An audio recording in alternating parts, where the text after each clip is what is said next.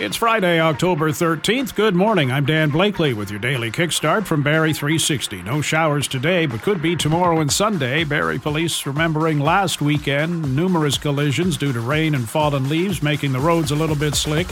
Not to mention bad driving habits. We have to get back to the simple courtesies of safe driving. Shoulder checking your mirrors, putting on your signal.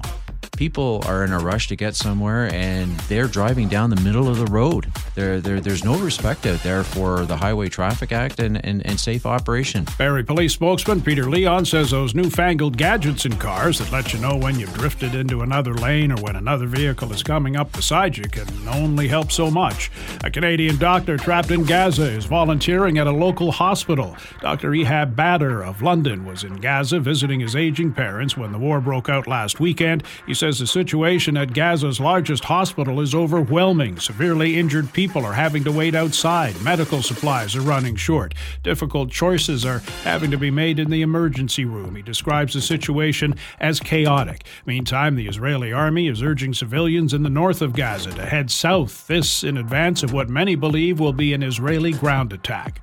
911 calls from the deadly August wildfire in Lahaina, Hawaii reveal a terrifying and chaotic scene, telling a tale of people desperately trying to escape burning homes, flames licking at cars gridlocked in traffic, and people worried about loved ones. Overwhelmed dispatchers apologizing to callers, saying there was no one available to send to their location, assuring them emergency responders were working to extinguish the fires. The feds planning to tackle the shortage of healthcare workers by making it easier for doctors and nurses to practice in other provinces through a new nursing retention program and streamlining credentials for internationally trained health workers. That's your kickstart for October 13th. We're back again tomorrow. Until then, remember, the biggest mistake we make in life is thinking we have time.